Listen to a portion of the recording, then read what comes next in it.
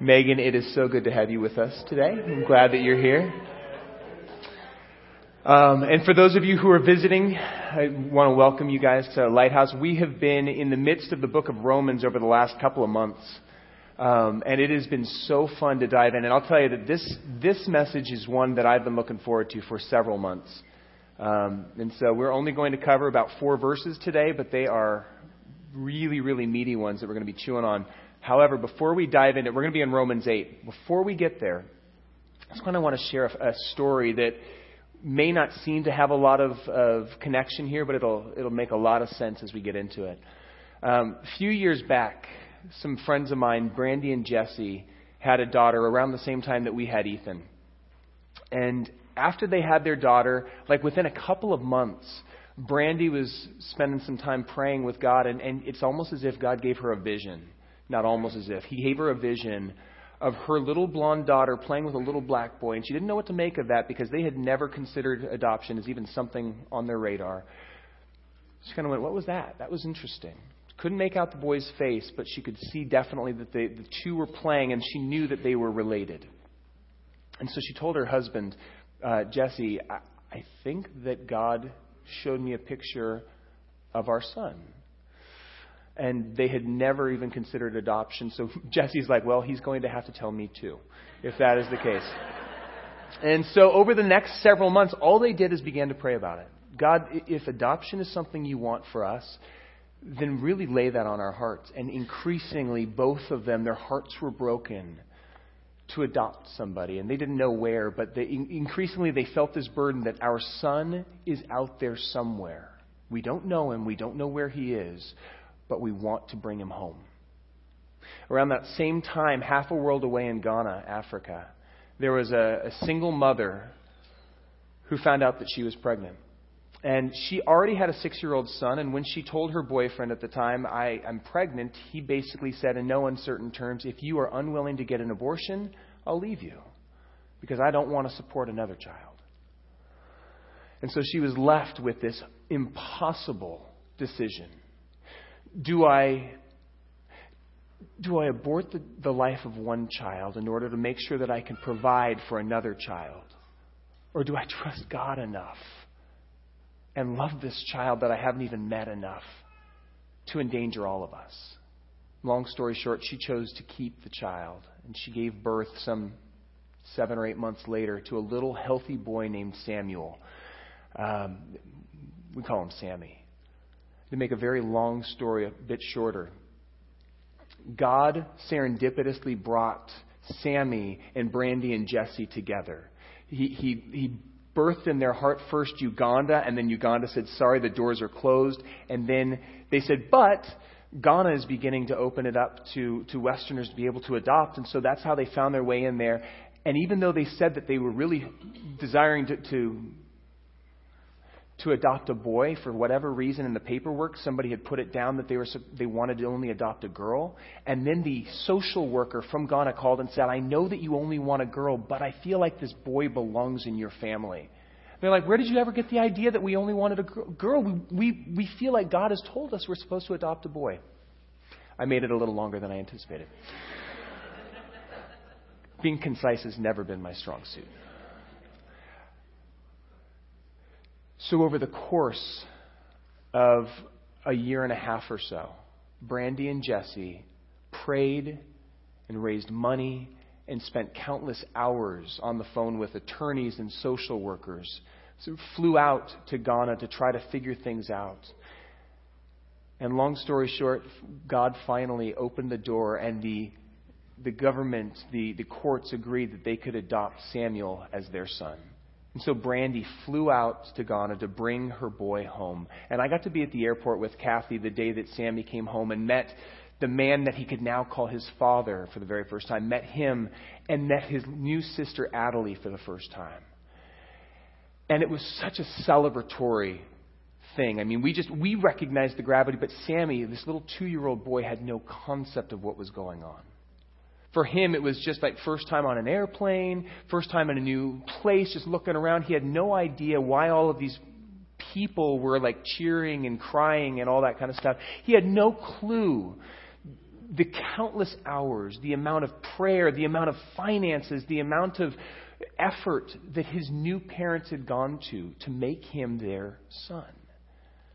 He had no idea of the gravity of the fact that what was going on that day is he was being united to his family for the very first time, once and for all.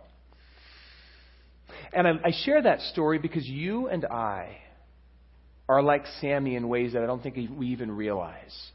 Because in the same way that Sammy was adopted into the Gibbs family, we have been adopted into God's family. And your first impulse might be to go, no, wait a minute. God has always been my father. I'm not adopted. But in fact, that's not the case at all. We have been adopted. Because Adam and Eve were created in God's image. And we all bear God's image. But it's been corrupted by sin. And when Adam and Eve ate of the fruit and disobeyed God, sin entered in and severed that connection with our God and sent them into hiding. Not only that, but sin enslaved us. And that's what we've spent the first 7 chapters of Romans talking about. Is the fact that we, although created in God's image to be His representatives, have been enslaved by sin. And as sons and daughters of Adam and Eve, as part of, from their line, we have inherited that sin nature, that sarx that we talked about last week. And all we knew was slavery. That's all we had to look forward to. But God was not willing to allow His creation, His children, whom He had created in His image, to be His representatives. He was not willing to simply let us go and let sin get the last word. And so He did for us what we could have never done for ourselves. He took on human flesh, came to earth, and died in our place. He sent Jesus, His only begotten Son. And by the way, we say only begotten. I've always kind of wondered, what does that word begotten mean? It's not a word we use in our culture. The word begotten simply means that Jesus is God's only genuine, unadopted child. The rest of us are all adopted. So He sent Jesus, our brother, to die for us. God in human flesh. Paying the penalty that we had earned, the amount of sins that we had done. When He died on the cross, His blood was stamped across that bill tetelestai, which we know is it is finished, but it also can be translated paid in full. It's the same word that would be stamped across somebody's contract when they were buying a home and when they made the last payment, paid in full. Or when a convict had completed his amount of time in jail or had done whatever it was that was required for him to attain his freedom, tetelestai, paid in full. Jesus paid it all for us. So, as we looked at the last couple of weeks, we have been broken out of slavery. And then God begins to lead us into the freedom, because the reality is we still have a sin nature within us that wants to drive us back towards slavery, that wants to submit itself right back to the very things that Jesus died to free us from. And God recognized that we could never really walk towards freedom on our own strength, and so He gave us His Holy Spirit to reside within us. And the Holy Spirit, as we saw last week, and if you weren't here last week, I encourage you to get the CD or just listen online. Because the first section, the first 13 verses of Romans chapter 8 are this wonderful reminder that we cannot live holy lives on our own strength. We can't do it by our own strength. We can't walk out of slavery and into freedom by our own initiative.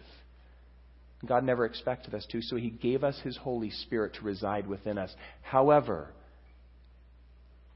that's not the only purpose of the Holy Spirit.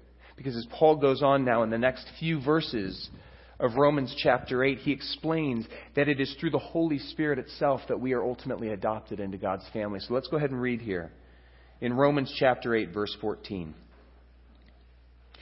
For those who are led by the Spirit of God are children of God. We're not just people who have been released out of slavery. We are actually literally God's children. The Spirit you received does not make you slaves so that you live in fear again. Rather, the Spirit you received brought about your adoption to sonship. And by Him we cry, Abba, Father. The Spirit himself testifies with our spirit that we are God's children. Now, if we are children, then we're heirs, heirs of God and co-heirs with Christ, our brother. If indeed we share in his sufferings in order that we may also share in his glory. So here are the two things that we see just right off the bat on the surface as we're reading through these few verses that we just looked at. First off, because we have been given the Spirit and we have been adopted into God's family, we do not need to approach God our Father as a slave might his master, with fear and trepidation that there is judgment awaiting us because we may have stepped out of line in some way.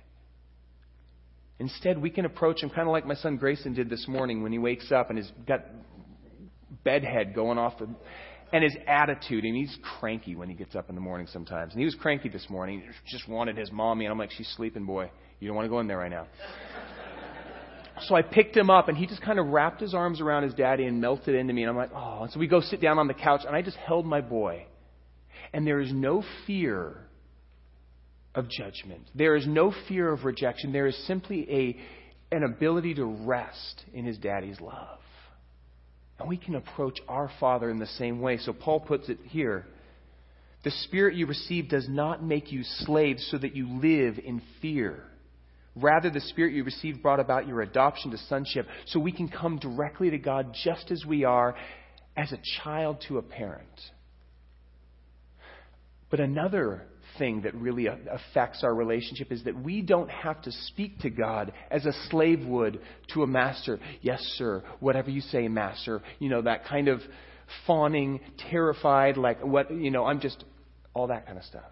We can talk to God the way that Jesus did. Jesus called God his Abba, which is Aramaic for daddy. It is the single most intimate term or name for God found in Scripture. And the reality is that we have a right to call God our Abba, our daddy as well. And that's a huge thing. Because I think of Sammy meeting Jesse. Although he'd met him before, this is the first time he's meeting him as his father in the airport. And Sammy doesn't know Jesse nearly as well as Adelie, his naturally born child, did. But because of his adoption, Sammy had just as much right to call Jesse his daddy as Adelie did. We have just as much right to call God our Father, to come just as we are. And we talk about adoption, and I think one of the problems that we're running into is that we tend to hear the word adoption through a 21st century modern mindset. And that's not the mindset that Paul was bringing with him when he was writing about our adoption. You see, adoption in the 21st century means something radically different than what it did in the first century. To us, we tend to think that people adopt children because first off, they're adopting a child in order to provide and protect them until that child can reach adulthood. That's why we adopt. But in the first century, adoption had a totally different purpose. And when Paul's talking about adoption, he's not talking about a Jewish mindset of adoption, because actually the Jewish people did not practice adoption. For them, it was much more about your lineage, your blood connection. That's why of the 4 gospel messages that we get, Matthew, Mark, Luke, and John, 2 of them begin with a genealogy. Because it was utterly important to be able to trace your lineage back either to David or back to Adam. But the Romans were very familiar with adoption. It was something that they practiced. And it is interesting that the only 3 books that we even get adoption language in the New Testament are found in books that were addressed to cities that were a part of the Roman state. Romans, Galatians, and Ephesians. All 3 of them written to people who would have been very familiar with a Greco-Roman style of adoption. So let me explain really briefly what the Roman style of adoption was. Rather than adopting a child and raising it to adulthood, typically Romans were more focused on perpetuating a family's name and making sure that the estate was going to be placed into good hands. So they would adopt usually grown men who were of high esteem And they could say, this is somebody I want to carry on our family name. This is somebody I want to take care of our estate because I know it's going to be in good hands. One historian wrote this. He said, F.F. Bruce wrote, "The term adoption may be somewhat of an artificial sound in our ears, but to the Roman world of the 1st century A.D., an adopted son was a son deliberately chosen by his adoptive father in order to perpetuate his name and inherit his estate. He was in no way inferior in status to a son born in the ordinary course of nature, and might well enjoy the father's affection more fully and reproduce the father's character more worthily."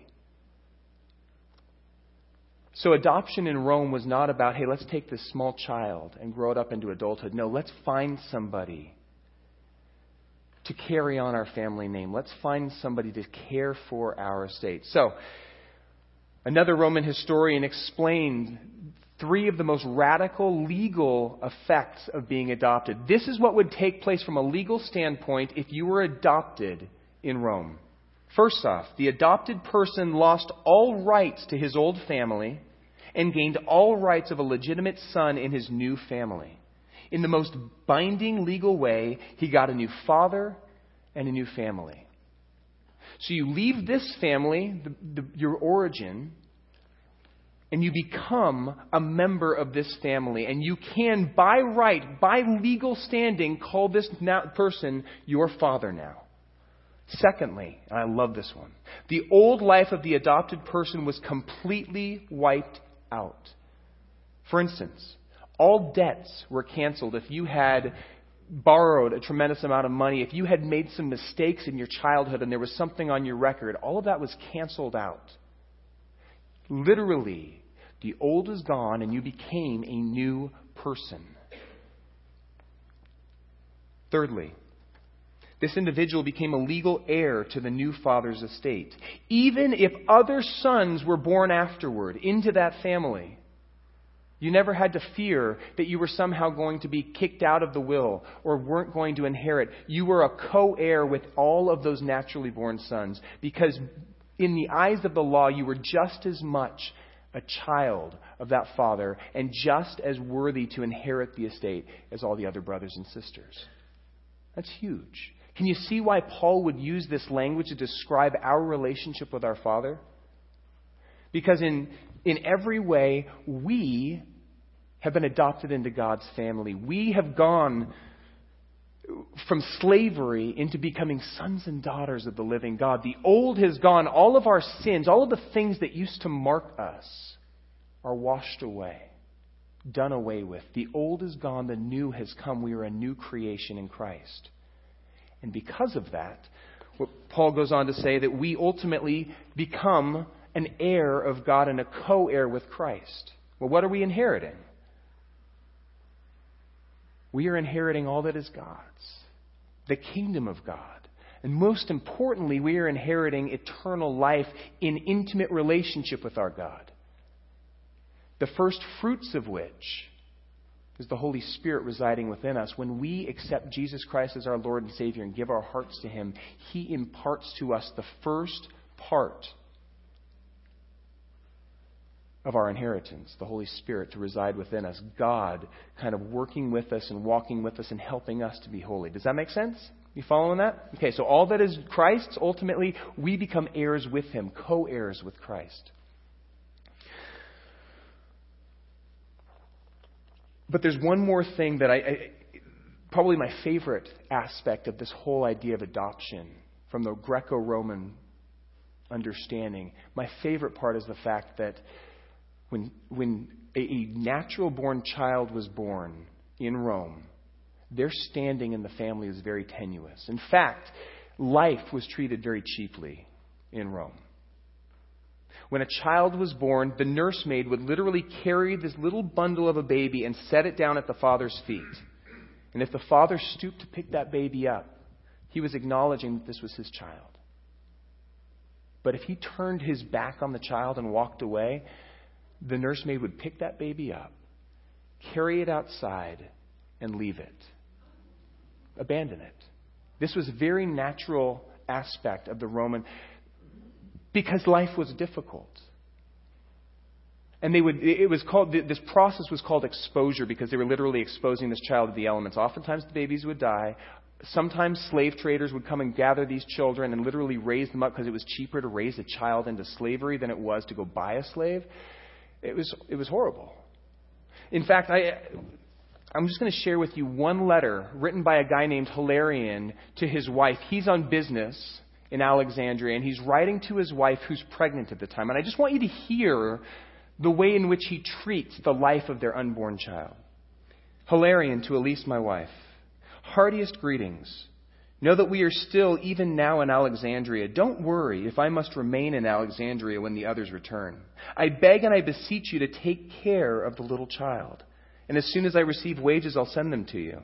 If, with luck, you have a child and it's a boy, let it live. If it's a girl, throw it out. You told Aphrodisia to tell me, don't forget me. How could I forget you? I beg you not to worry.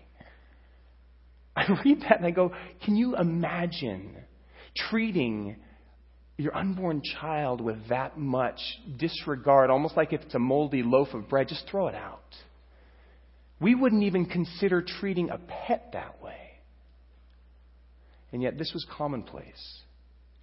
And yet it's into that culture where a child's life in his family, his standing in the family was very tenuous, where even a grown child could be disowned by his father. Then when we come to adoption, here's the amazing thing. Although a grown son or daughter could be disowned by their father at any point, an adopted child, there was no legal way to disown your child if you had adopted them. One historian wrote, "It is remarkable that the adopted son should have a stronger position than the son by birth, and yet it was so." In other words, from the Roman mindset, once you were adopted, you could never be unadopted. I want you to just consider that for a moment. Consider the ramifications of that statement. Once you have been adopted into the family, you can never be unadopted. Your standing is secure. And that's the standing that we have when God gives us His Holy Spirit, imparts His Spirit into our hearts. There is a sense of we are secure in His love, regardless of whether or not we can really rest in that, regardless of whether we feel secure in that. Because I remember when Brandy and Jesse first brought Sammy home, that little boy had been through so much trauma in the first 2 years of his life, abandoned by his mother. He had no idea why she had done that. He didn't realize she'd done it because she wanted to give him a chance to live. All he knew was she wasn't there. And then he put in a group home, and then put in an orphanage, and then, a foster parent that kind of had them up until when Brandy and Jesse finally were able to bring him home. Person after person after person that was there caring for him then disappears. And so when they first brought him home, Sammy began to hoard food. He would grab bread rolls and hide them in his room just in case. It was nice that these wonderful people were caring for him. But in case there's not another meal that shows up, he wanted to make sure that this is a 2-year-old doing this, guys. And I just think of how often we approach our Father in heaven in the same way. Going, I appreciate, Jesus, that you died for me. I appreciate that you showed your love for me and that you would give your life for me, but I don't feel secure. Even though we are saved by grace, not by works, it's so easy for us then to click into this mindset that we have to somehow do something to prove our worth. We have to maintain our standing in the family by being good, by living perfectly. And every time we stumble, because we are going to stumble, we very quickly think that God might turn His back on us and walk away. We might be disowned in a heartbeat. And so what do? We try harder. Maybe we try to prove. And although we didn't need the ladders of righteousness and rule following in order to earn our standing, all of a sudden now we pull those ladders out and we start climbing them, trying to prove that we are worthy of God's grace and Jesus' blood. Or maybe we go the opposite direction. Maybe we stumble and we fall and we go, I knew I couldn't. I'm not deserving of this. And we get discouraged and we walk away. Because when we focus on forcing ourselves to live up to God's righteous standard, we will stumble, we will fall, and we will get discouraged every time. But as we saw last week, when we focus our minds on God, on Christ, when we fix our eyes on Jesus, the author and perfecter of our faith, and we follow Him step by step, though we stumble, He leads us out of that slavery slowly. That's that whole sanctification process that we've been talking about. This process of kind of leaving the things that we needed in slavery behind us and walking towards Him.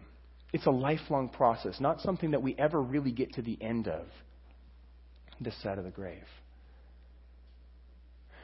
But I want us to recognize that our standing with God is not dependent upon our efforts or upon what we have done. Our standing with God is dependent upon what He has done for us.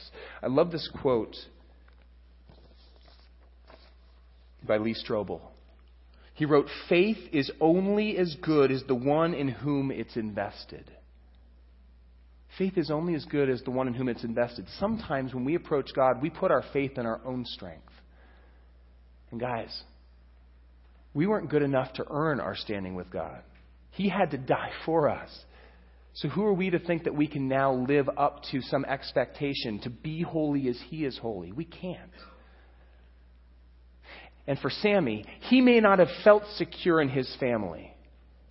He may have felt the need to hoard bread rolls because he didn't trust that these new people in his life weren't going to abandon him just like everybody else.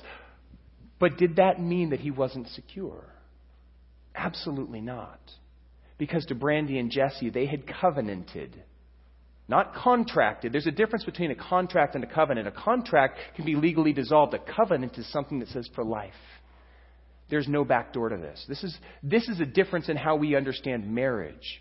It is a covenant as opposed to a contract where you can go to a judge and have it nullified.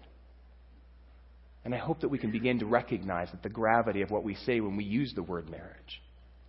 And in the same way, for Brandy and Jesse, they had made a covenant with God and with Sammy that for better or for worse, you are our son. We love you. And we will care for you, regardless of what the future holds.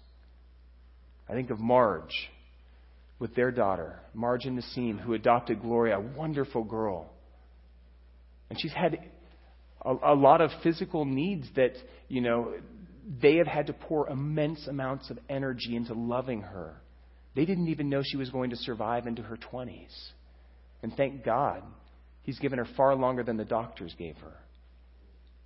And Marge and Nassim's entire lives have been shaped by the fact that Gloria is a part of their family. Of course, just like any of us who have had children, our lives have been shaped by the children that have entered into it. You don't just add a kid to your family. You get a brand new family when you have a kid. And you begin to have to learn new habits and new, my time is no longer just my time. And so when we place our faith in ourselves, we're going to be disappointed. But when we begin to recognize that it is God in whom we place our faith, and our standing is not contingent upon our own efforts, it's contingent upon what He has done for us, there's a sense of security. Now, don't hear me saying, therefore, that we can live any way that we want. Paul already addressed that in Romans chapter 6. Just because we have been saved by grace through faith and we're no longer under the law does not give us a right to run right back into slavery to the very things that Jesus died to free us from. We're part of a family. So let's start living like it. Let's start living according to the things that Jesus died for us to be able to live according to. He said, "Who are my brothers and my sisters?" My mother. The people who do the will of my Father in heaven are my brothers and my sisters. But our life, our actions, what we do is a response to what God has done, not a prerequisite for it. We don't earn the right to be His kids. Because we are His kids, we now get to live out of that. Does that make sense? Because that is a huge difference. The world says, you do enough things, you earn your standing. God says, here's who you are. Now you can start living according to it. And I know you're going to stumble. I know you're going to fall. I've given you my Holy Spirit to be a guide. Not to condemn you when you screw up, but to convict you. To help remind you, this is not who you are. Don't keep running back to this pigsty. Get up. Let's go. And to help us up and to help us walk back into freedom. And He showers us with grace. Grace is not a one-time gift that we get right when we submit our lives to Jesus and accept Him as our Savior and our Lord. Grace is a permanent state. We've looked at this. Paul already addressed this, that we live in a constant state of grace. It's the only standing that we have. Are you beginning to see how all of these concepts in Romans that he's been dealing with are just kind of combined? I am, at least. Maybe I'm alone. Long story short. This morning we've been looking at the fact that we are sons and daughters of God. Not because we were born into His family, but because of His grace. We are made sons and daughters because He gave us His Holy Spirit to reside in us as the first fruits of our inheritance, of the kingdom of God and intimacy with our Father in heaven for the rest of eternity. We get to start experiencing our inheritance right now when we submit ourselves to the Holy Spirit and begin to allow Him to shape us and mold us into the image of our Father, just like our brother Jesus. Follow His example. And so for those of us here who this morning have already given our hearts to Jesus, have already accepted the Holy Spirit into our lives, may I just remind us that we are God's kids not because we earned it, but because it's a gift of grace. And it puts us on an equal footing with every single other person. The church should not be a place where we pretend to have it all together, where we kind of set ourselves apart from other people and determine whether or not they are worthy to be in relationship with us. Because all of us, every single man, woman, and child that calls God Father is ultimately an adopted child. And we are adopted simply because we are the first to say, I'm a sinner, saved by grace. And so may we stop pointing fingers. May we stop separating ourselves and condemning other people because they don't look just like us and they don't act just like us. My prayer is that this church would be a place where it is safe to come and be real. Let our guard down. In some ways, kind of take the masks off that we have been walking around with, where we pretend to be good enough, where we try to live up to other people's expectations. Just come just as we are, with all of the junk that we've been carrying around with us. And kind of crash land into one of these seats. And the goal here on Sunday mornings and in our small groups during the week and in everything else that we do, the goal is not to get lots of good information. The goal is to come face to face with our Father. This is a meeting of the family. But that doesn't mean we cease to be part of the family the other 6.5 days of the week when we're not in here. We are sons and daughters, and we bring the Holy Spirit, God's presence, with us everywhere that we go. Into our neighborhoods, into our workplaces, into our schools. May we not forget that we are a representative of our Father in heaven. So may our lives be shaped by the same attitude and actions of our Father in heaven who loves. He is love. That is what He is known by. Who is gracious to the broken. True, He speaks truth to the prideful, the ones who think they have nothing to learn. He got their attention. Sometimes He had to smack them over the head with a little bit of truth. But to those who were broken, it was grace. He sought after the sick and the broken. Jesus Himself is such a good example. If you want to understand what it means to live as a son or daughter of our Father in heaven, read the Gospels.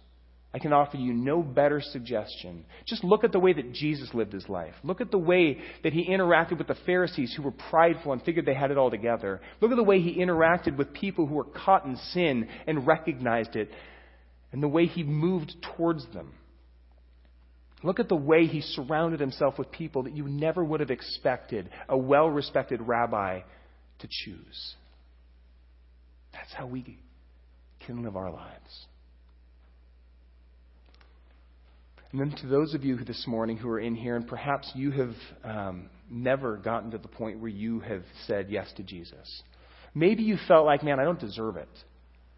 Right? You are very familiar with the ways that you've stumbled and fallen. You go, God couldn't accept me. May I be the first to say, I don't deserve it. The only reason I get to stand up here is because of God's grace. And I'm the first one out of everybody else to say, hey, listen, I'm a sinner. I'm saved by grace. And I am grateful that God loves me more than He hates the sin in me. Because He was willing to deal with the sin in me. He died to deal with the sin in me and in you. Your Father in heaven loves you more than you could ever possibly fathom. And He wants you to come home. Maybe you're here, then you just go, you know what? I hear that.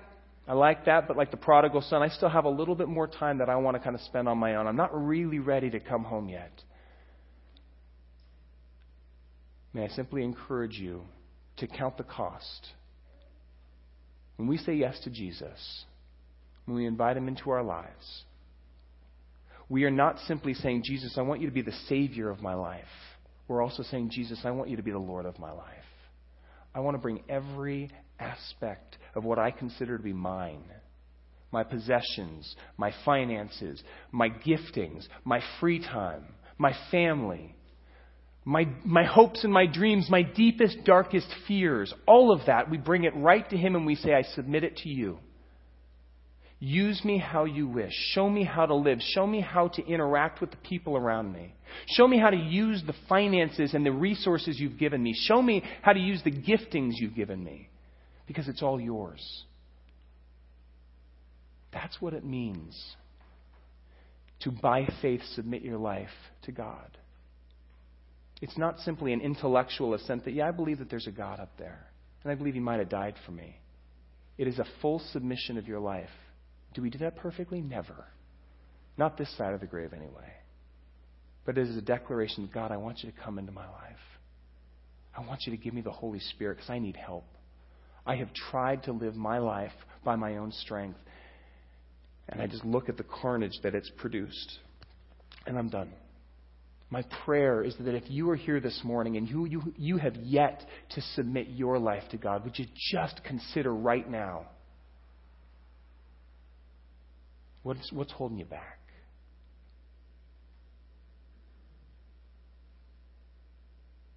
Because you have the creator and sustainer of this universe so strongly desires to make His home with you and to walk with you and to invite you into His family. He not only died to save you from your sin, He died in order to make you His son or His daughter.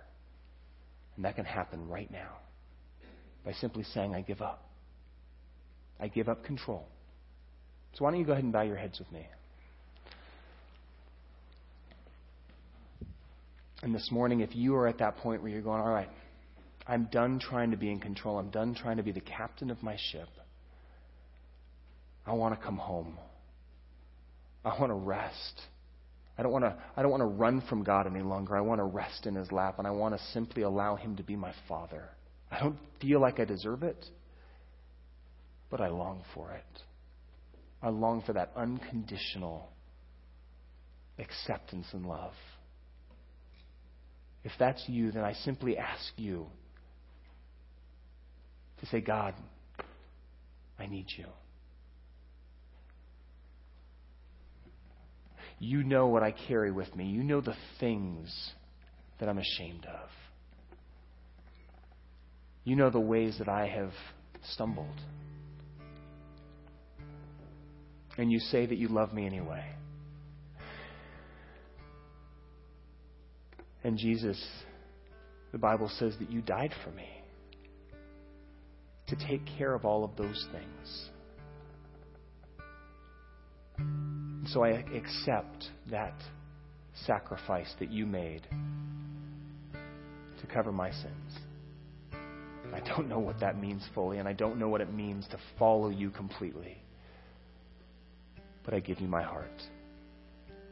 I give you my life. I give you all that you have entrusted to me. Jesus, would you be the Savior of my life, and would you be my Lord as well? Father, I need your Holy Spirit in me. Fill me up so that I can call you Daddy. And I thank you that I am part of a family, that I'm not called to do this by myself, that I get to be surrounded by others who have said yes to you. Other imperfect works in progress. If you prayed that, then your eternal standing has shifted in a heartbeat. You have gone from being enslaved to sin to being a son or a daughter of the owner, the creator, and the sustainer of the universe. God has gone from being a judge to being your Father. And you can come before Him just as you are. Anytime. You don't have to do it at church. You don't have to have a pastor praying for you, although we're here for you. And you just entered into a much larger family than you could even possibly conceive. We are one small portion of God's family that's meeting all over the city, all over the state, all over this world. We're all part of the same family. We're not in competition with one another, even though sometimes it feels like we are. And our Father in heaven loves you more than you could fathom. And we can't wait to just get to do life with you. So my encouragement is tell somebody else that you made this decision, so that you don't walk through this alone, because we also have an enemy who would love to steal, kill, and destroy the hope that you're finding in your heart right now. And when we say yes to God, there's a target that's painted on our backs, and He comes after us. And so we cannot walk through this life by ourselves. In fact, God said it is not good that you would be alone, but He has created us to do life in community, first with Himself and then with one another. So please don't try to navigate this on your own.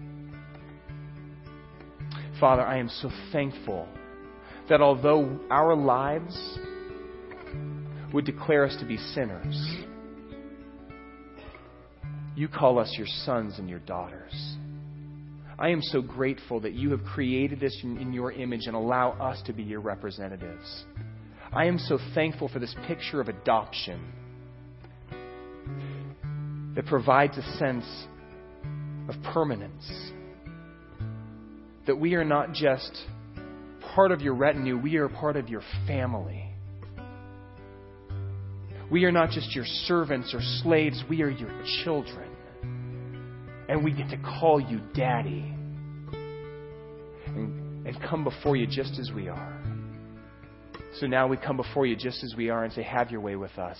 Would you use us, your kids, to be a light in this community? And may the worship that we're about to take part in right now be just a sweet sound in your ears as your kids declare our dependence upon you. Because yesterday we declared our independence, but every day is a day that we declare our dependence upon you. Thank you for loving us. Thank you for being our Daddy. Jesus, in your holy name. Amen.